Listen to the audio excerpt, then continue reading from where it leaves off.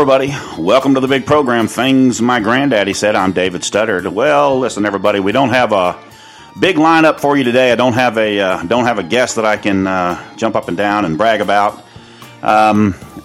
We've had sort of a rough week here at in the Granddaddy Studios. First of all, there is no AC in the Granddaddy Studios, and it's about 85 degrees currently in the studio, so that's an issue. We're working to correct it, and we've had there was a sort of a minor family emergency in the Granddaddy family. Someone was injured, not gravely, but injured to the extent that they had to be hospitalized. So that we're dealing with that too. So it's been kind of a rough week for me to organize a guest or put a show together. But I did want to come on briefly and make some announcement relevant to what we did this week for my listeners. I know that several of you now, when there's a problem with the show or if it doesn't drop, early in the morning on Tuesday, I get text messages mainly and say, "Hey, where's the show? What's going on?" I went to download it and I can't find it. So I did want to let you know that that was the situation this week. We just didn't have time really to put anything together. Even for me to come on for 30 or 40 minutes and rant and rave. I mean, I just have not had time to collect my thoughts and sort of get together anything coherent. I mean, obviously there's a lot going on. There's a lot I'd like to talk about. You've got Robert De Niro hollering F Trump at the Tony Awards, and then you've got Trump trying to denuclearize the Korean Peninsula. The fact that he's meeting with Kim Jong-un is historic. We talked about this on the show last week. And let me just say about that show last week, that show is trending huge. I mean, that's my biggest, in terms of downloads and feedback, that's my biggest show yet. That show was huge. That was Joe Bogelin, and we had a good time on that show, and we had a good time, prepping for that and afterwards. So I appreciate it very much. Everybody that's downloaded that show and listened to it and commented about it. That was a really good show. So I'm very pleased with that result. So I hope to get someone in here next week. I'm working on somebody. If I can get her in here, it'll be huge. I don't want to say who it is until I have a confirmation. But suffices to say, it's somebody that really is going to be exciting and a good guest, and that is well known in the Instagram world and on social media. So we're working on that. But again, back to this sort of some of the news of the day that I would like to sort of riff about, for a while, but I'm just not necessarily spun up enough on it to talk about it intelligently, except to say that you've got Donald Trump, who is meeting with Kim Jong-un, and there's a couple of schools of thought on this. The first school of thought is, this is historic. No U.S. president has ever met with the North Korean leader, any North Korean leader. Of course, I guess there's only been two in my lifetime, Kim Jong-il and Kim Jong-un. I can't remember who predated Kim Jong-il, maybe no one in my lifetime. But at any rate, you've got President Trump meeting with Kim Jong-un in Singapore, ostensibly to discuss denuclearizing the Korean Peninsula, which would mean Kim Jong-un would have to give up his nuclear weapons and nuclear program. We'll see. The other side of that is how far are we willing to capitulate to Kim Jong-un? In other words, there's a media spin, and not commenting on whether or not this media spin is valid or not. I mean, I have my own thoughts about that, and I'll share them with you in just a second. But the other school of thought on this is that we're capitulating and laying at the feet of one of the most hated sort of despot dictators in the world right now. Kim Jong-un, it's well documented. He murders his own people. He murders his relatives. He murders anybody that sort of gets sideways with him and what he wants to do. He develops these thoughts in his paranoid mind, and I say that because all of the reports that we have that come out of North Korea relevant to his goings-ons and rantings and ravings seem like the rantings and ravings of a paranoid, delusional individual. So you've got an American president sort of paying credence and lending credibility to this clown, by meeting with him with all of the trappings of a big state summit. You've got the United States flag and the flag of the North Korean flag together. There's been a lot of hay made about that on social media. I don't know. Look, we've been doing it one way for the last 50 years, and it hasn't worked. There's been no inroads made with Kim Jong-un. His people are regardless of what kind of face they put on for the national and international media, everybody knows what goes on or what kind of regime is ruling in North Korea. You really don't have to do anything other than look at satellite flyover imagery of the Korean Peninsula. It's amazing. You look at nighttime flyover imagery of the Korean Peninsula, South Korea is lit up and it's got pockets where it's completely lit up like any other American city would be, or any American city would be.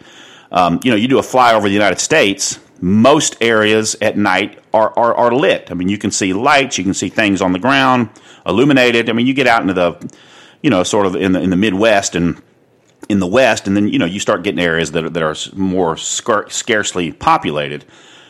North Korea, you fly over, you look at satellite imagery of North Korea on a nighttime flyover, and it is dark. It is dark. There are just dottings of light, but for the most part, it's dark. And I think that speaks volumes about where they are in North Korea in terms of their technology, as far as their power grid and who's got power and who. It just seems medieval over there, primitive. To the casual sort of observer, which certainly is what I am. I've never been to North Korea and don't have any no desire to go. But that's what you hear, and that's what my own eyes tell me when I look at that satellite imagery. You've got Donald Trump doing something that no U.S. president has ever done. The effort has always been in the other direction to put all types of conditions on talks with North Korea, and sort of make them feel subservient to the United States, which there may be there may be some merit to that argument, but it hasn't worked. That has never worked. And then you've got Trump embracing Kim Jong-un, embracing Vladimir Putin, and at the same time he just wrapped up the G8 summit, and what happened there? He ostensibly bitch slapped. Well, sorry to use that terminology. He slapped Angela Merkel around. He slapped the Canadian young lady. I forget his name. The Canadian Prime Minister. What is that dude's name anyway? He ruffled his feathers. He's got the whole G8 in a frothy lather.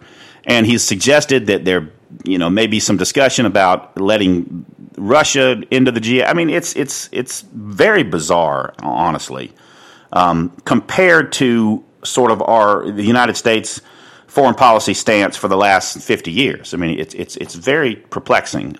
But apparently it's getting some result. He's meeting with Kim Jong-un, which is in and of itself, if nothing comes, apparently they've already signed an agreement there. I saw yesterday where there was an agreement signed. The details haven't been disclosed widely yet, but apparently it's an agreement that starts the process of Kim Jong-un's denuclearization. So we'll see. So that's been going on, and all that fascinates me, and I'd love to talk about it more with you, but I just don't have enough knowledge about it right now to talk, other than to sort of make those two to discuss that dichotomy in foreign policy in the direction that we're headed in. Makes some people very, very uncomfortable, makes some people extremely happy, and you could pretty much divide that right down, Trump supporters and non-Trump supporters. The Robert De Niro thing, that should probably not make as many people happy as it is making them, because look, Donald Trump's not going to be in office forever.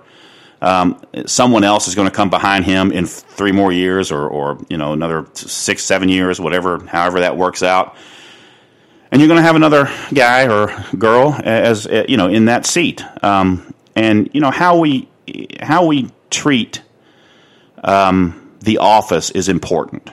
I think that's important.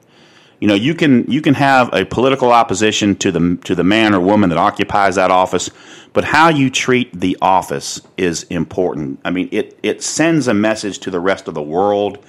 I have said oftentimes that this sort of derangement syndrome over chief executives began, I think, with Bush 43, but probably before that. Social media has a lot to do with it. But, I mean, it got hot. I mean, it came to fruition with Obama. I mean, I've said this many times on social media. I mean, the things that were said about President Obama and his wife and his children were, just appalling, just horrible. And the images that went around about them, racist images, and just terrible. Regardless of what you think about Barack Obama, I mean, the office of the President of the United States deserves better. When I say deserves better, I mean deserves better from us. It's done nothing. The office I'm talking about, the office of President of the United States has done nothing to garner that kind of disrespect. Nothing.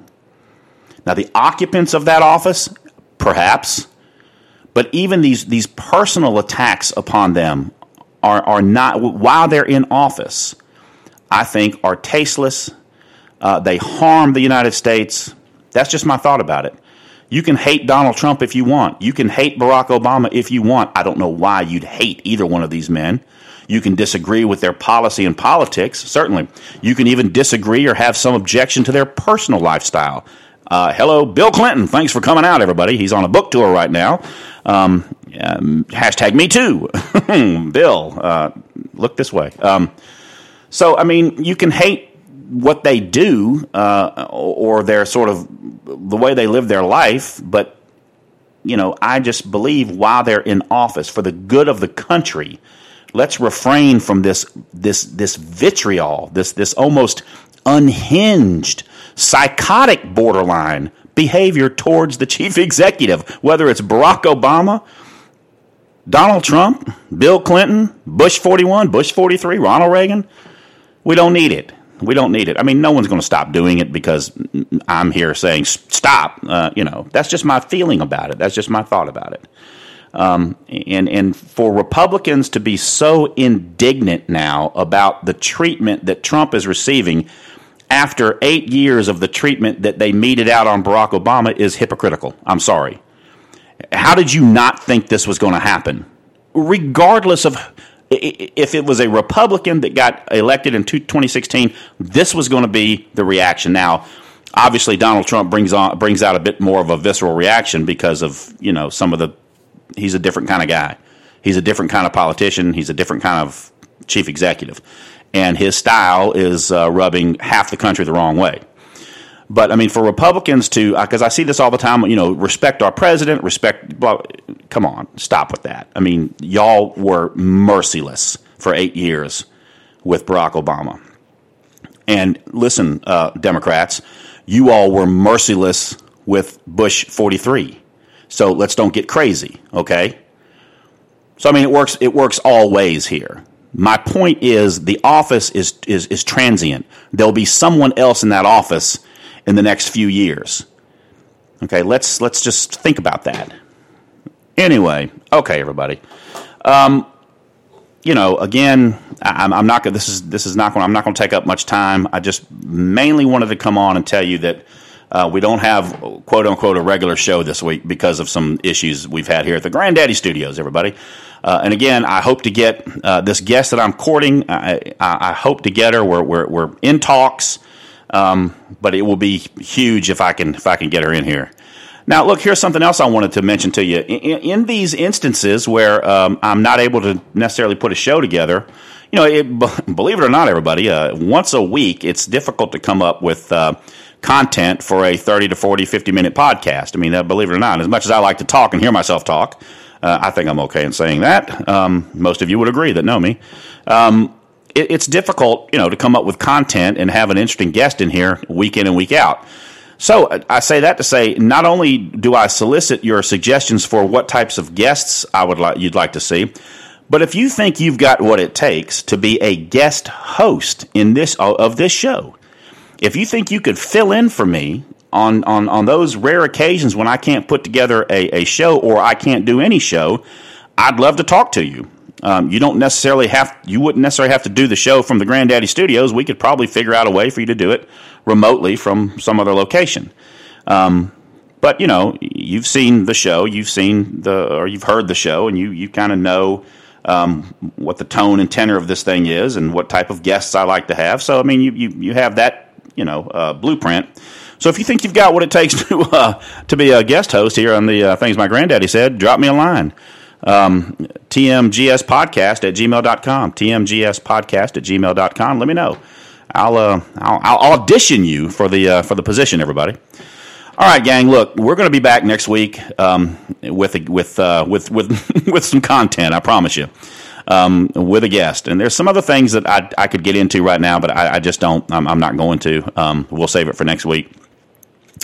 And I'm sure there's going to be a lot of things that develop between now and next week's show that we can talk about. This is a topically driven show for the most part, so it's difficult.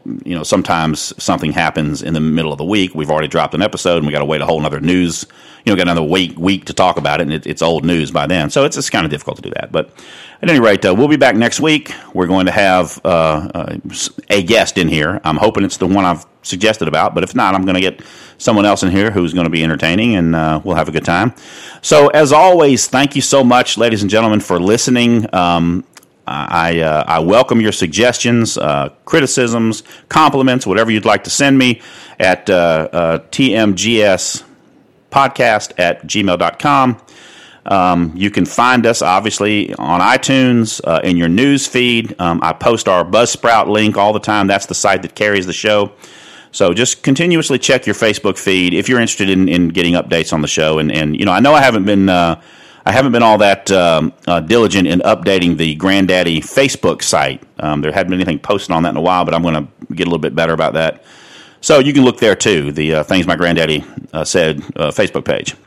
All right, everybody. Well, again, thank you very much for listening, and we hope to be back. We hope you all will join us back here next week for a brand new show and brand new guests. Thanks very much, everybody.